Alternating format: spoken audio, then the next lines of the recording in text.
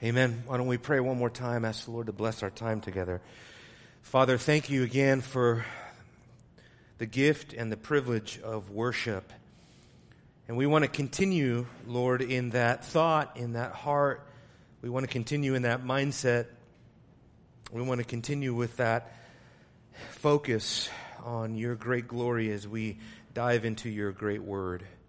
We ask, Lord, that you would give us the character, the virtue, that you would give us the grace, that you would give us the strength, Lord, to endure and to persevere in these wonderful virtues that you have set before us here in this wonderful letter, because they are all just a reflection of your Son.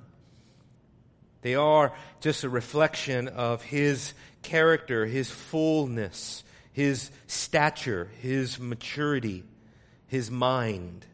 And so we ask, oh God, give us now the mind of Christ. Help us, Lord, like him, to be clothed, all of us, with humility. Lord, and help us to rightly have regard for your people today. As Paul declares in Philippians chapter 2, Lord, may we look out more for the interests of others rather than the interests of ourselves. And in that way, Lord, fulfill the law of Christ. We thank you. We ask your blessing on this time now in Christ's name. Amen. Amen. Well, as you can see, we are going at a snail's pace. Don't want to finish. Can you tell I don't want to finish the letter? We're doing one verse today. And that's okay, because this is a big one. This is a monumental passage for any church, because Paul is dealing with the issue of what we could consider to be real conflict in the church. And all conflict arises because our hearts are not right, because we don't treat each other with the right type of love, the right type of dignity, the right type of honor. We don't prefer one another. We don't love each other as we ought to. And so this is a very important text that I don't want to just kind of gloss over and it comes and goes, but I want us to really feel the weight of it. And so as Paul talks about this, it's just a reminder for us as he's addressing Christians in the local church, and he's telling the members of this church not to repay one another with evil. First of all, he doesn't sugarcoat the issue, does he? He didn't say don't just seek out revenge. Don't pay back one another. Don't be harsh with each other. No, he uses the word kakos, which means evil. There's no way around it. And so Paul here is actually wanting us to be realistic about life in the church. So many people fail at this juncture in their Christian lives. They think that the church is supposed to be something other than what it is. We looked at that when we talked about what is the church militant. Because we are in the present age in which we are in, the church is going to be beset by all sorts of different problems and sins, and we're going to be hindered, and we're going to have to confront hard issues. And part of that is that we're going to have to live with other people that, like ourselves, are fallen and sinful and imperfect and can rub us the wrong way, to put it lightly, or as Paul says, can do evil to us. But the critical thing here is not for us to be surprised that that is the state of the church in the present age. The thing for us, what really draws our attention and what we really should be focused on is what is our response? Because we know that conflict and problems in the church are going to arise. And if you haven't experienced that yet, maybe you haven't been a Christian for that long yet, but for any length of time that you have been a Christian, you know that this is real, that this happens. You know that there's a real need, an actual cause for us to be intentional about the way that we resolve conflict in the church. And that's what I want to do. I want to do that by focusing on how do we do this in a gospel-centered way. What does the gospel teach us? Because I'm convinced that if we have the mindset of the gospel, or if we are thinking gospel-centered, the way that we approach all conflict, all sorts of issues, problems, sins, whatever we might encounter in this world, we are going to deal with it in a different way. We're going to have the right attitude, the right mindset, the right heart, we're going to repay one another, not evil for evil, but good in place of evil, as he talks about it. That takes a supernatural perspective. That takes a whole different approach to relationships. One that doesn't happen naturally. It's not our natural tendency to do this. It is something that is foreign to us, and therefore we need to be reminded, what does the gospel say we ought to do in this situation? Whether we're talking about corporately as a church, or whether we are thinking individually among one another.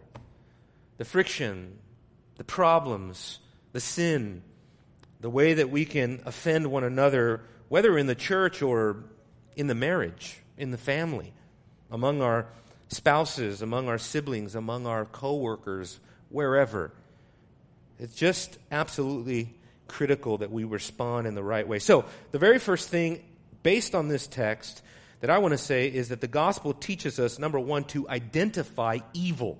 See that no one repays another with evil for evil. That means you need to be able to, first of all, identify what is evil. In other words, first identify whether an actual sin has been committed against you. You know, if you think about church discipline, for example, the very first step to church discipline is that the very first cause of church discipline is that someone has sinned against you. But you better be ready to identify that sin. It can't just be that you feel like somebody offended you or somebody gave you a weird look or something like that or said something that stepped on your toes. No. They had to have actually violated God's law in order to qualify for the next step of church discipline, right? And so we need to be able to identify what is a legitimate offense.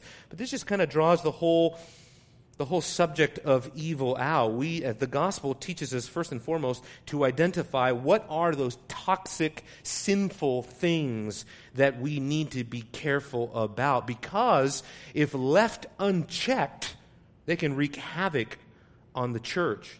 The Apostle Paul, if you turn with me to 2 Timothy, for example, the Apostle Paul actually addresses this, and this reality actually happened in Ephesus when Paul is writing to Timothy. There was a problem in the church, and this is a good one because it's so explicit. These are individual people that are actually called out by name for the things that they were doing wrong. And what they were doing wrong was no less than exactly what Paul says here, evil because of what they did. And you'll see this. And here's another thing.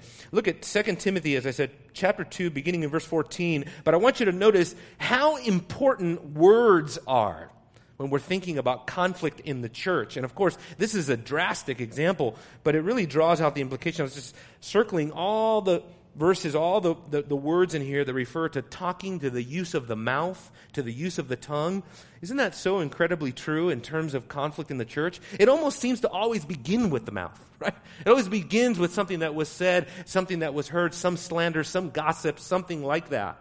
Oh, look at this. Or in this case, some heresy. He says in verse 14, remind them of these things and solemnly charge them in the presence of God not to wrangle about words. Now, what he's talking about there is meaningless, sort of controversial debating about matters, tertiary issues that have nothing to do with building each other up in the faith. It's just seeking out argument for argument's sake. He says, which are useless and lead to the ruin of the hearers. That's how powerful words are, right? They can actually ruin the people hearing. He says, be diligent to present yourself approved to God as a workman that does not need to be ashamed, accurately handling the Word of God. So be careful there, because this verse is not saying, well, see, that's why you shouldn't get into doctrinal specificity, because you know what they say, Christ unites, but doctrine divides.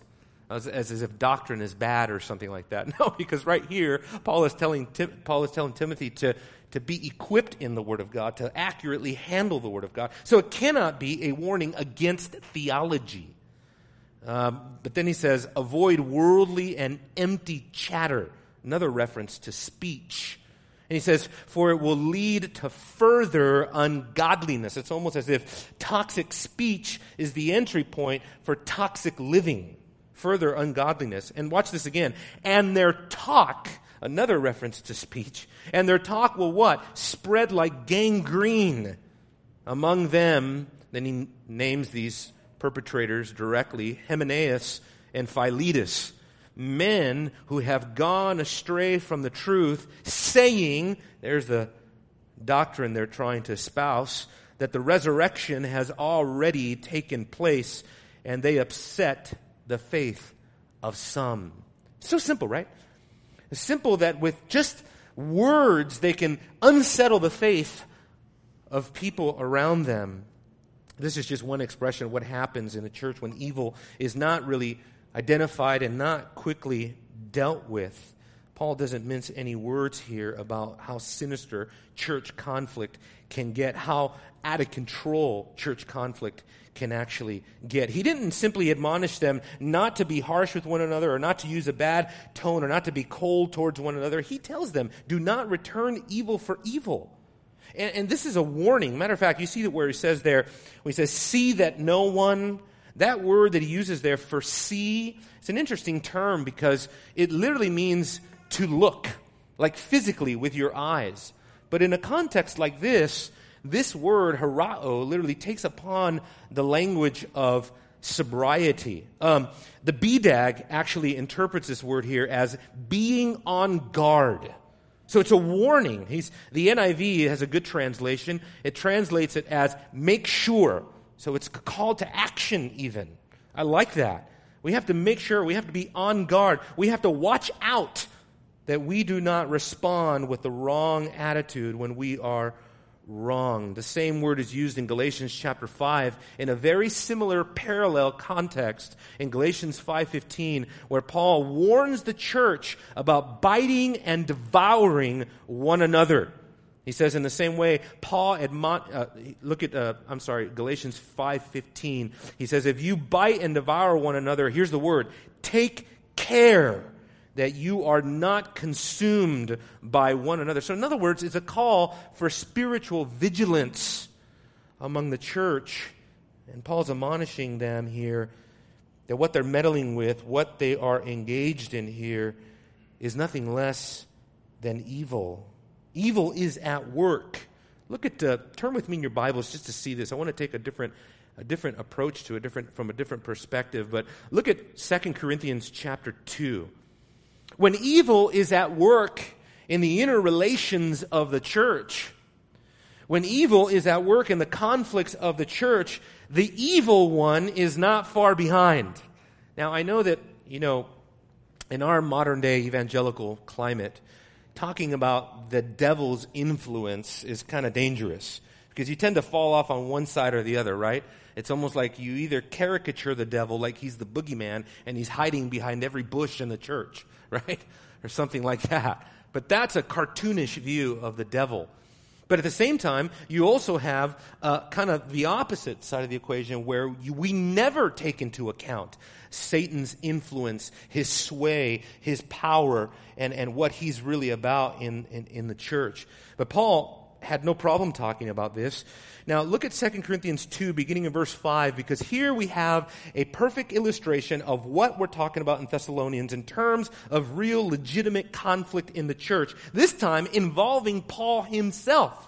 Because there was someone in the Corinthian church that was undermining Paul, was attacking Paul, was undermining his apostolic authority, was slandering him, all these things, ultimately causing him sorrow. And he says, but if anyone has caused sorrow, he has caused sorrow not to me, but in some degree, in order not to say too much, to all of you. In other words, this has boomeranged around to the church. This has had, Paul's, basically saying, look, the sorrow that it's causing me is not as big as the sorrow that's being caused to the church, which is far worse, because it affects the unity, it affects the body life of the church, all of that. He says this, sufficient for such a one is the punishment which was inflicted by the majority. What's that talking about? Basically, church discipline. The church apparently had some sort of meeting, some official meeting, where the church literally voted to engage in church discipline. He says, look, the punishment that individual received was sufficient. In other words, he's calling for the language of restoration.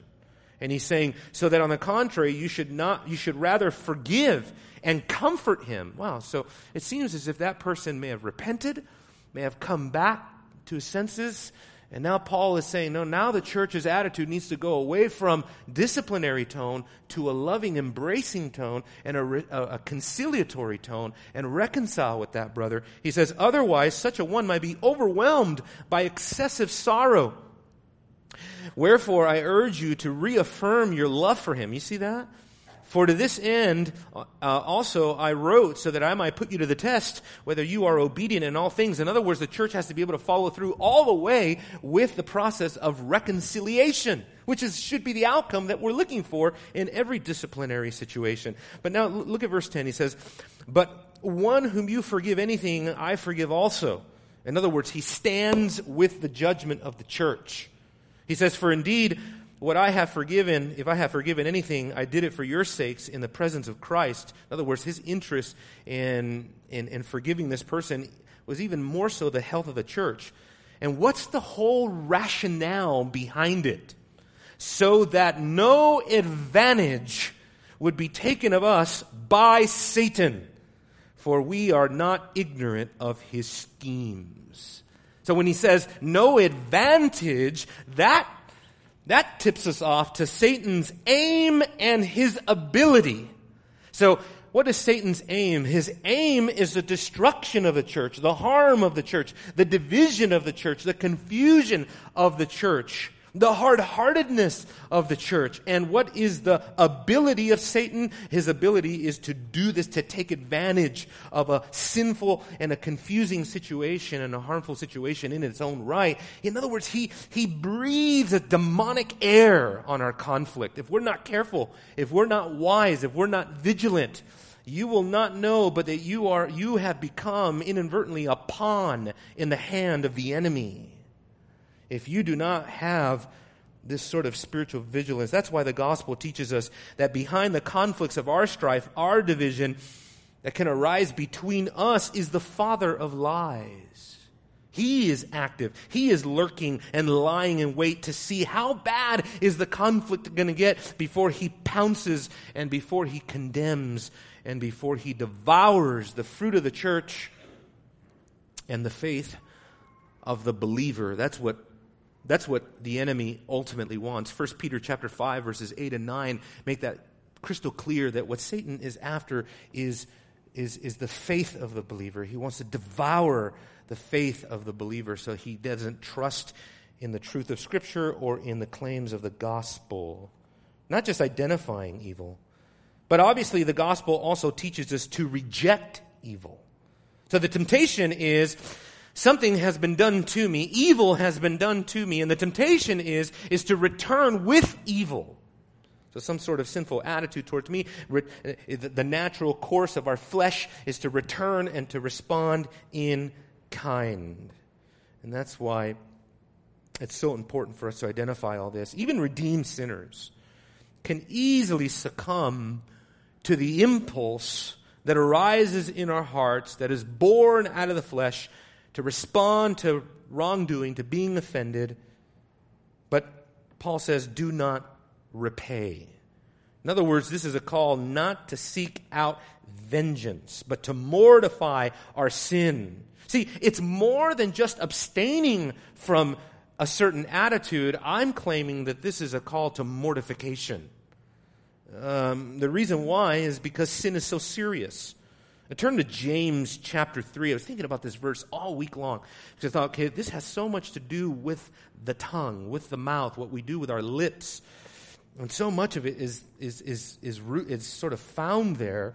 But if we don't have a proper view of evil, of sin, then we won't take mortification of sin serious. It's that simple.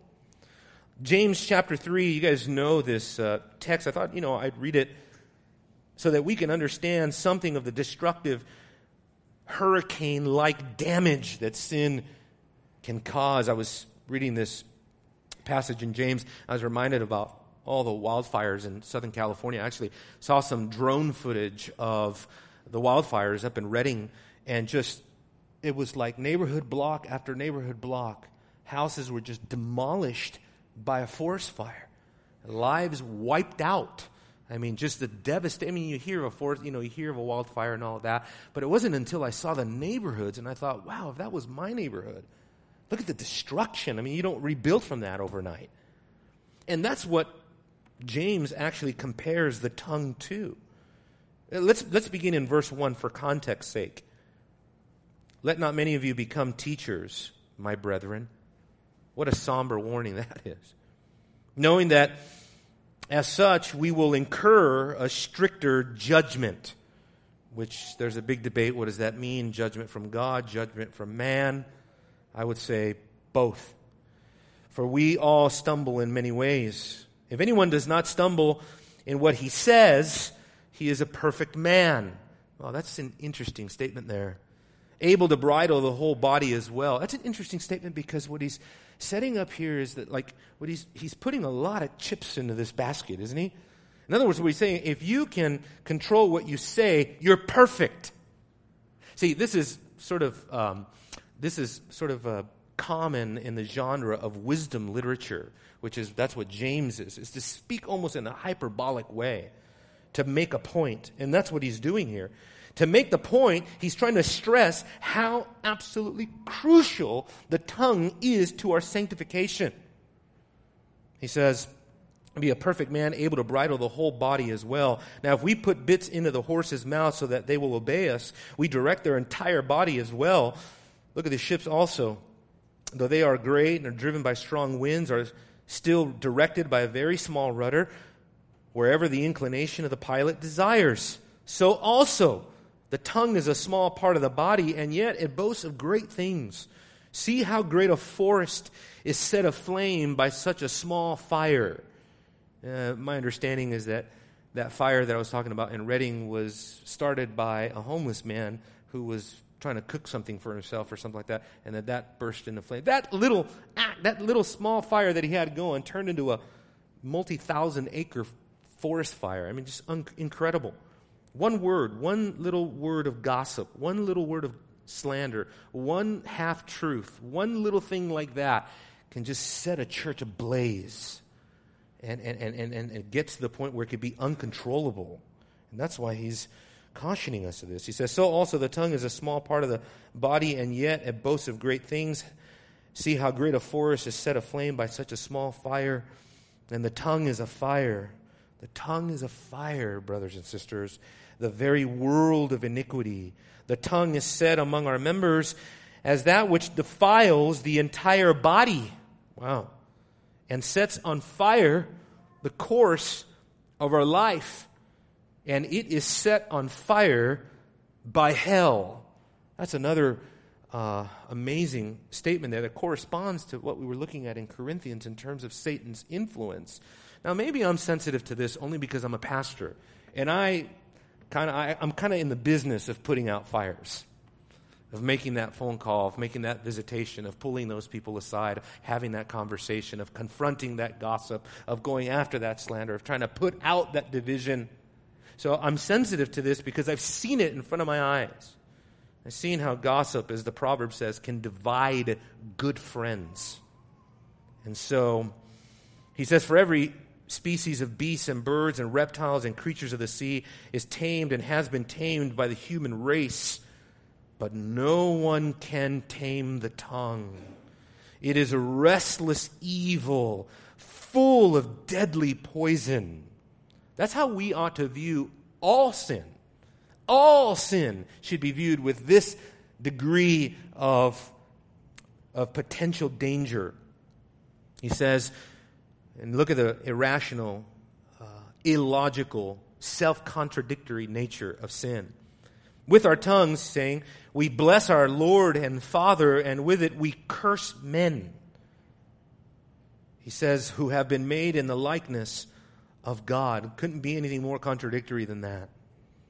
From the same mouth come both blessing and cursing. My brethren, these things ought not to be this way. Does a fountain send out from the same opening fresh and bitter water? Can a fig tree, my brethren, produce olives, or a vine produce figs? Nor can salt water produce fresh. Jeffrey Weima, in his commentary on Thessalonians, reminds us just how powerful our impulse towards evil is. He says, the human desire for vengeance is so strong and destructive that it's not surprising that both in biblical and non-biblical sources, they speak against any sort of retaliatory behavior. Even the harsh language, the harsh sounding Old Testament principle of retribution. Now listen closely now. The lex talionis, which is the eye for the eye principle, eye for an eye, tooth for tooth, he says, is actually, or was actually intended to restrict vengeance to an exact equivalent of that which was wronged. What's he saying there? What he's saying there is that even the Old Covenant, Old Testament theocratic principle of the lex talionis, the principle of eye for an eye, it may seem harsh to us looking back now, but the purpose of it was to restrain man's heart, not to enable his heart. It was to restrain, which shows us and reveals to us that God knew and God instructed Israel back then that they were not to trust their heart.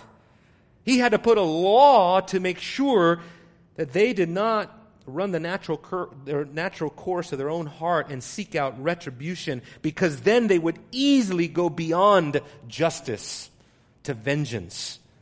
You see, God's so wise in doing that, of course.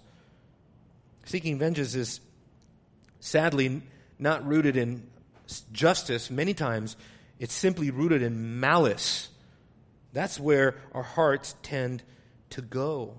And this Old Testament law ran its course. It had its purpose. It fulfilled its function. And it was surpassed by a much greater law. I'm going to give you a bunch of verses here that you really need to take into account, but they're all rooted in Matthew chapter 5. So turn there with me. But in Matthew chapter 5, we're going to see that even that Old Testament principle, as just and wise as it was for God to institute that law, it was nevertheless what theologians call positive law. You know what positive law is? Positive law is that aspect of the law of God that is temporarily put into enforcement, and then it can be retrieved when something superior is enforced. So in other words, we're not looking at strict moral law here. This was a positive law of God, so that the lex talionis is no longer needed. We no longer do that. In other words, if you steal something from me, I don't get to take something from you. You know what I mean? That's not the way that it works. If you commit murder, I am not allowed to commit, to put somebody to death. We're no longer in that theocratic system. And so what Jesus brought was something that was actually representative of the kingdom of God and not the theocracy, but as we'll see. You can see this, for example, in 1 Corinthians chapter 6. When lawsuits broke out in Corinth, the Apostle Paul was appalled. He didn't like to hear that Christians are suing one another. I've known Christians that have sued one another. It's ugly. It's ugly. It's disgraceful. It's dishonorable. It's a reproach on Christ. It does a lot of damage. It splits up families and friends. It's horrible. But he addresses that here. And look at the attitude. This is the glory, the outshining sort of superlative glory of the new covenant shining through here. He says in 1 Corinthians 6:7, he says, actually then, it is already a defeat for you that you have lawsuits with one another. Why not rather be wronged? See how radical Paul is there? That's a supernatural attitude. That doesn't come naturally. That's not the natural course of our heart. Our natural tendency is to get even. Our natural tendency, defend yourself, not be defrauded. He says, why not rather be wronged? Why not rather be defrauded? Wow. He says, on the contrary, you yourselves wrong and defraud. You do this even to your brethren.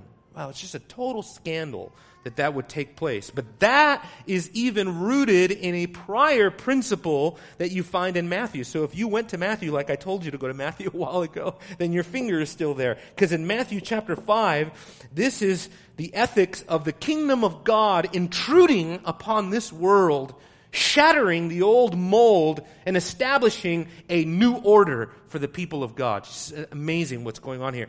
Matthew chapter 5 verse 38 says, you've heard it said, eye for an eye, tooth for a tooth.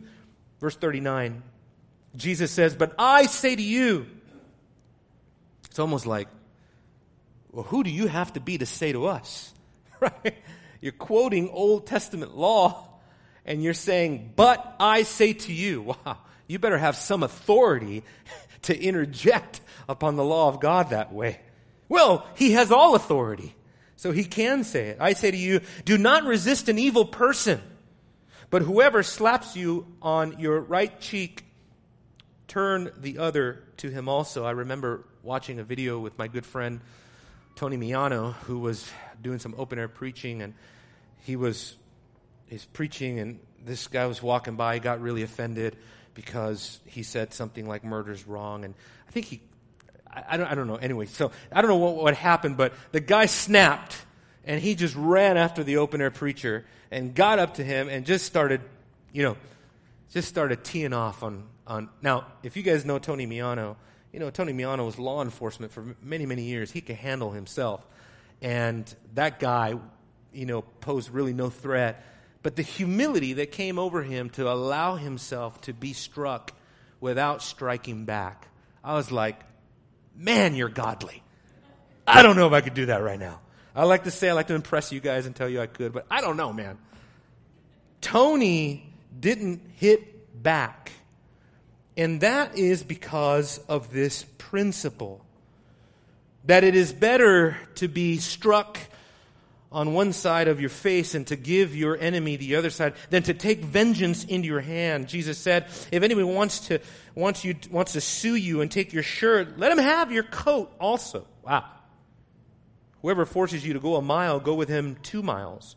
Now that goes back to the Greco-Roman world that they were living in under that time, where a Greco-Roman soldier would come up to a Jewish peasant and say, hey, I need you to pick up my stuff, and you need to walk a mile with me down the road and carry my things. Can you imagine if somebody just came up to you and told you that? Hey, I need you to, pick up my things and just, maybe you're at the mall or something. Hey, pick up my bags and carry them for me for a mile. You'd be like, who are you? Security. Hello? No, Jesus says, do it and go further with him. Give to him who asks you. Do not turn away from him who wants to borrow from you. Wow. I tell you, that's the height of heights. That's the Mount Everest of theology that we're looking at right here. We're looking at someone who was otherworldly, who was not of this world. We're looking at somebody whose entire priority was eternal, the kingdom of God. Heaven was his home. This world had nothing to offer him. And therefore you couldn't humble a humble man. In the same spirit of this, the Apostle Paul echoed this when he was the victim of slander himself. And he talks about in 1 Corinthians 4, when we are reviled, we bless. And I know that he had Jesus in mind when he was writing this. When we are reviled, we bless. When we are persecuted, we endure. When we are slandered, here is the right response. We try to conciliate. You find out somebody said something about you falsely. Your immediate response, if you learn from the gospel, is something must be wrong, because there's no way that brother or that sister would say that about me. They must be confused. Think the good. I miss R.C. Sproul, don't you? I miss his teachings. I miss his books coming out, new books and new material coming out all the time. I miss R.C. Sproul, and one of the reasons I miss him so much is because he was such an amazing storyteller, right? Usually, like, telling stories is like a seeker-sensitive thing. It's like you wanted to hear Sproul tell stories. I did anyway. And one of my favorite stories that he would tell in his some of his lectures was the story of Thomas Aquinas. Who's Thomas Aquinas? Well, Thomas Aquinas was the pinnacle of scholastic theology in the pre-Reformation and during the Reformation era. And he was one of the only, probably I think the only medieval philosopher, or maybe even all the philosophers, who was strictly known by his first name. That's how influential, that's how prominent, that's how monumental Thomas Aquinas was, is that when you wanted to refer to him, you simply referred to him as Thomas, because there was no other. Thomas, interesting biography on Thomas Aquinas, though, is he was known to have a big head. No, like physically a big head, not that he had, went to his head. He had an oversized head, and so that caused a lot of bullying when he was growing up. So people would bully Thomas Aquinas. And a story comes out that illustrates our point here. He was so brilliant, students would make fun of him, and they would make fun of him. Sometimes the professor would hear, and the professor told his students one time, that boy that you guys are laughing at is going to change the world one day. And the Summa Theologica is a massive tome of philosophy and theology that he wrote. Now, Thomas Aquinas, I don't follow his theology, was synergistic. He was semi-Pelagian, Arminian, whatever. But it just illustrates the point. And one time he walked into the classroom with his students. I think he was in elementary. And they said, "Thomas, look! Look outside! Pigs are flying!" And Thomas ran to the window. And he looked up, and they said, "Thomas," giggling, "pigs don't fly." And they all laughed at him. Thomas turned to them and he said, "I would rather believe that pigs fly, but then my friends would lie to me." Can you imagine the coals that came over the heads of those children? In other words, we believe the good before we assume the bad. It's so easy for us not to do that. And Peter reminds us, turn with me in your Bibles to 1 Peter chapter 2, because as we're thinking about how the gospel defines all of this, the gospel-centered perspective is a Christ-centered perspective. The virtue that Thomas Aquinas displayed there, is the virtue that is displayed supremely in Jesus Christ. Again, it all comes back to a Christ-centered perspective of sanctification.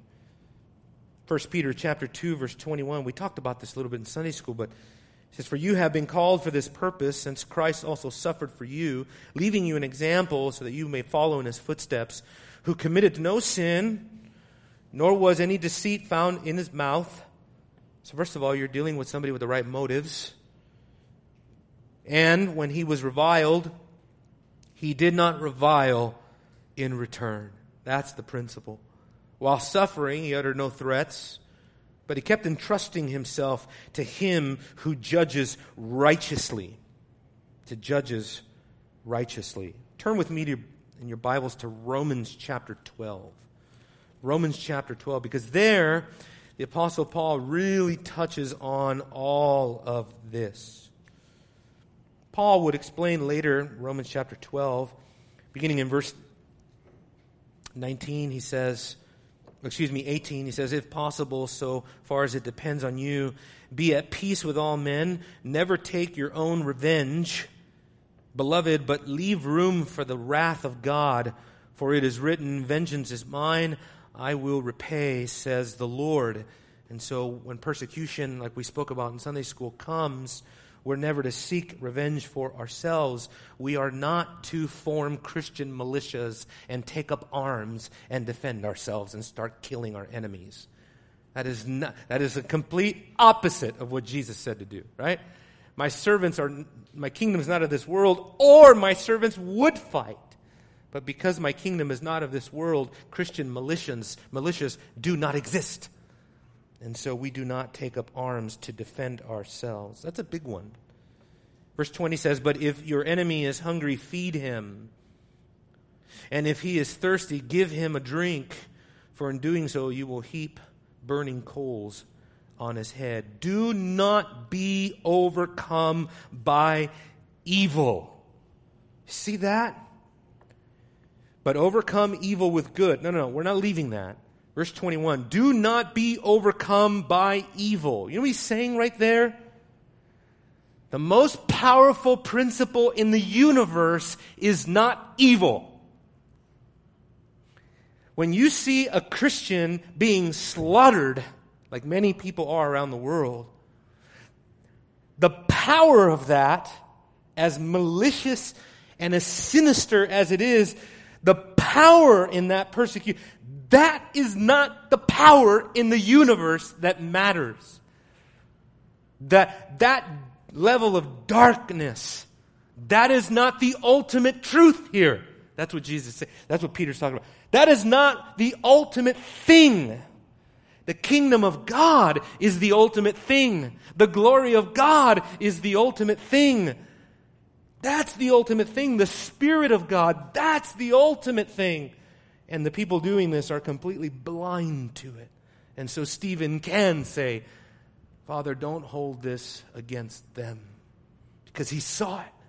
He was given such a beautiful glimpse of heaven itself was open right in front of him. But this is the path to victory. This is how you overcome evil with good. So what does he say here? Where am I at? First, back to our text. See that no one repays another with evil for evil, but always seek after that which is good for one another and for all people. It's a mighty calling. So the gospel teaches us, therefore, not just to identify what evil is, not just to reject evil, but to overcome evil with good. That's the key. That's the path to real and lasting victory. Victory over what? Victory over envy. Victory over jealousy, over wrath, over bitterness, over division, over unforgiveness. So many people are poisoned today in the church with unforgiveness.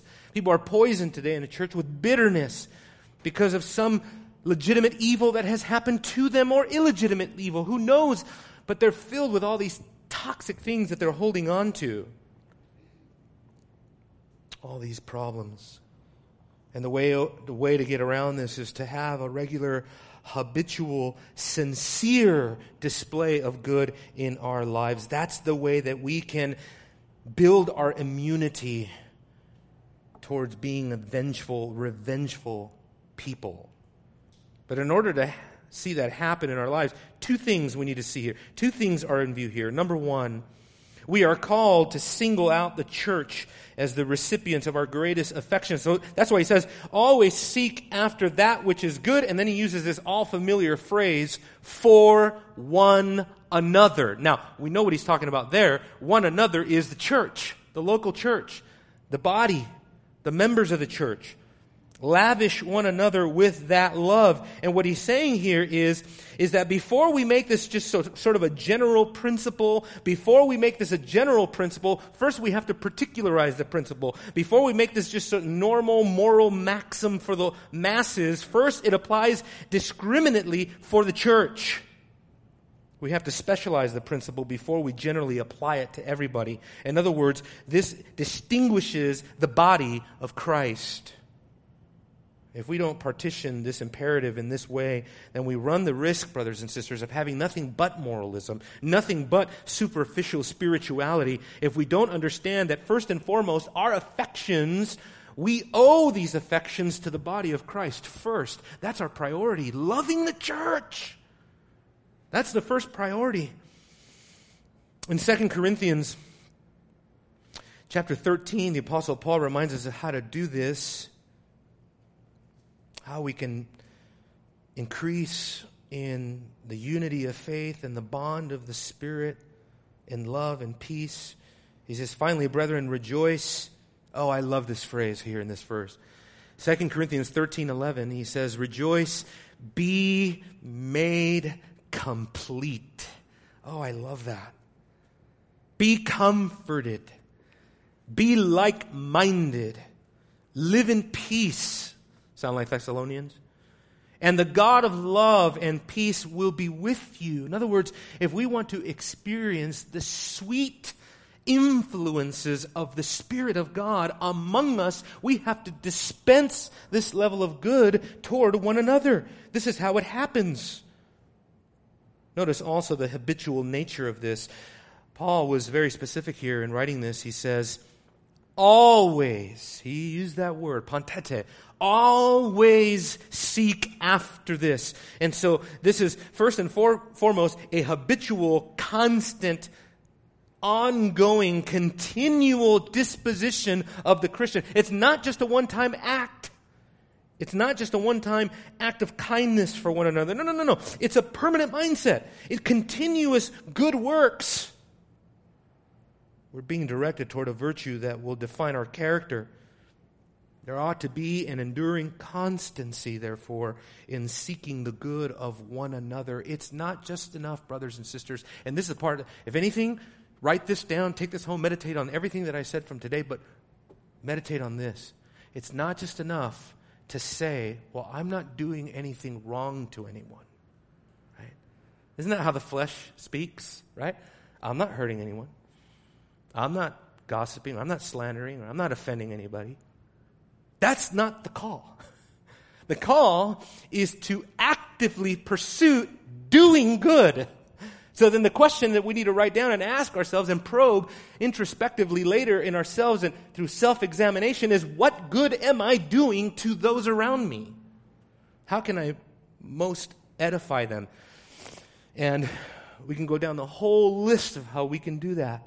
To be a blessing to one another, to lavish one another with good and kindness and the fruit of the Spirit, really. But notice another thing, brothers and sisters. It moves from a strictly ecclesiastical sort of category to an evangelistic category, because he says, always seek that which is good for one another, and, this is another item on the list, and for all people. Oh, wow. For all people. This means everyone. This includes your enemies, this includes your neighbors, this includes people around you, everyone. You seek good for them. Seek to do them good. Now, this brings up a larger issue dealing with the often neglected, seriously underestimated power, influence, importance, and force of common grace. You've heard me harp on this before. But common grace, which is rooted in God's covenant dealings with man, especially after the flood, namely that God would keep the world from descending into utter depravity. And even though I know it feels like that sometimes, but trust me, this world has not seen utter depravity. We've seen total depravity, but we have not seen utter depravity. God in His grace has kept the present world, or as Peter says, the world that now is, from descending into that level of chaos and debauchery.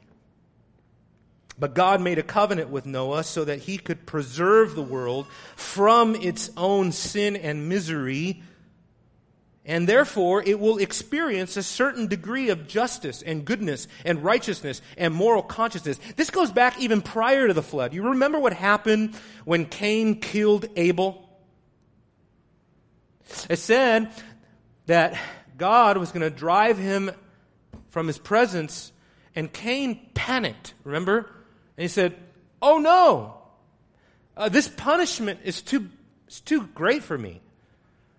It will happen that when someone finds me, they will kill me because of what I did to Abel.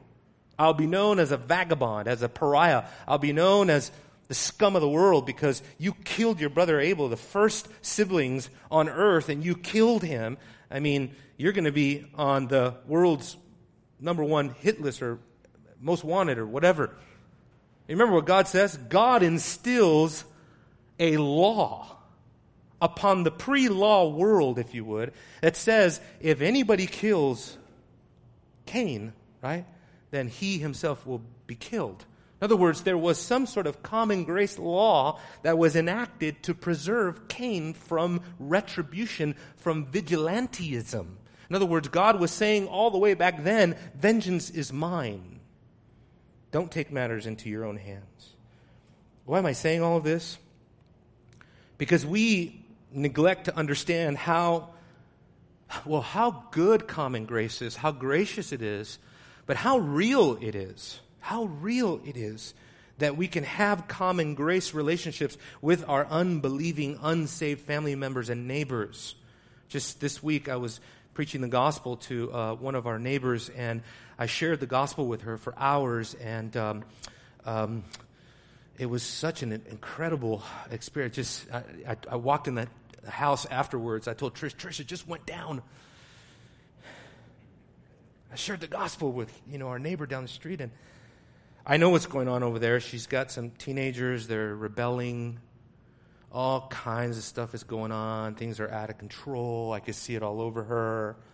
And I gave her an analogy that just clicked everything. I said, if you don't seek the grace of Christ, if you don't seek salvation in Christ, you'll find yourself on the treadmill of self-righteousness. You'll just be going and going and going and going and going, and you'll just be working and working and working and working and try to be a good mom, good wife. You can be responsible, clean the house, and you're just never going to get anywhere. And she said, that's exactly who I am. I said, I know. I'm a pastor. No, I'm sorry. I'm like, yeah, I know. We're all on the treadmill of self-righteousness if we're not resting in the total righteousness of Christ.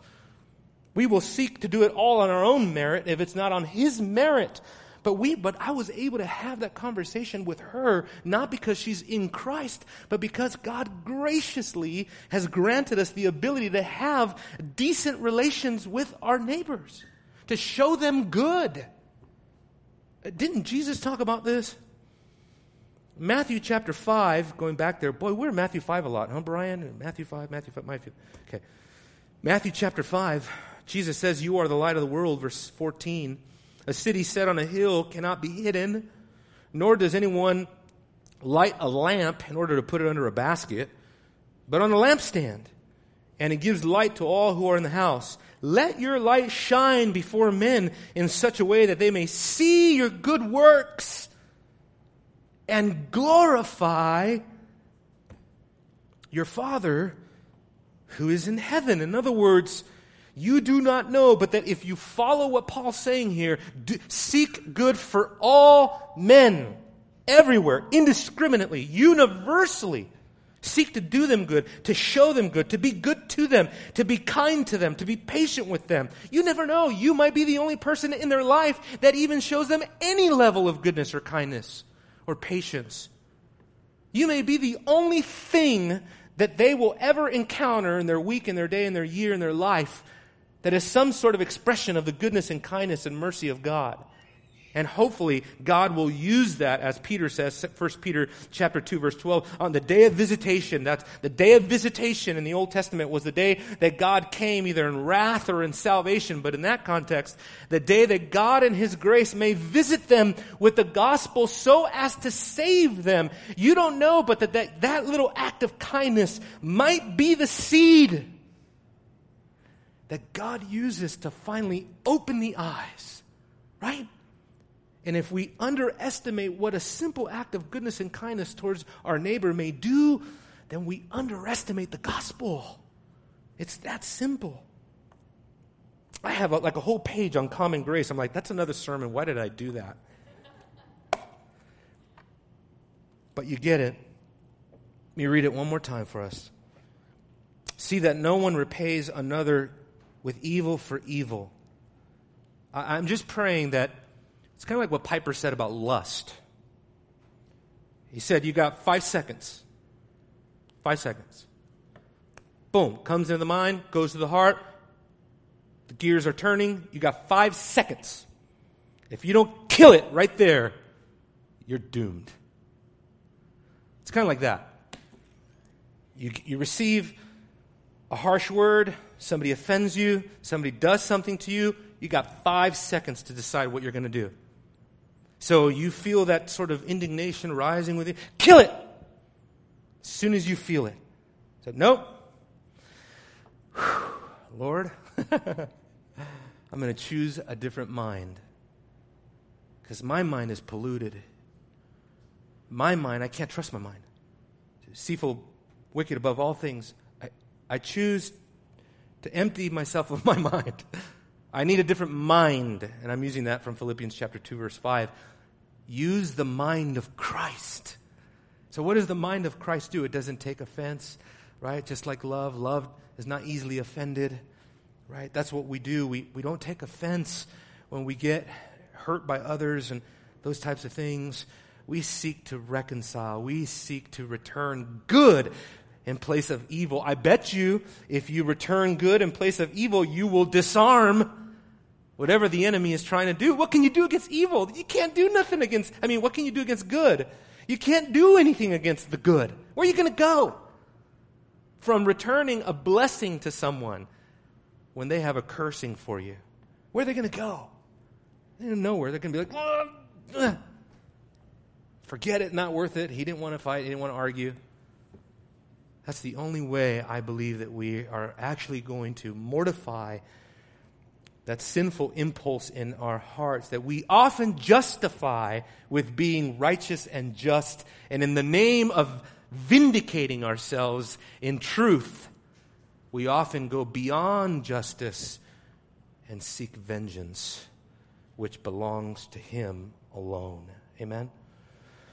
Father, I pray that as we meditate on that supremely in our minds would emerge the picture of the cross. Because at the cross is where we saw one who truly laid down his rights. Was like a lamb before shears, silent. The only one who ever lived who had the right to stand up for himself. He had the right to retaliate against his enemies because he was holy, because he was blameless and truly above reproach. And yet when reproaches fell upon him, he did not return evil for evil, but instead responded with the greatest good the world has ever seen. Lay down his life in the place of wretched, unworthy sinners such as ourselves. And so, Lord, above everything, the gospel teaches us to look to Christ in seeking to do what is good. Would you enable us to do that, O Lord? Would you, by your Spirit, would you prompt our heart? When we are inclined to respond so hastily, so quickly, so rash, when we are inclined to respond so quickly in self-defense, would you allow that a sweet subduing would come upon us by your Spirit?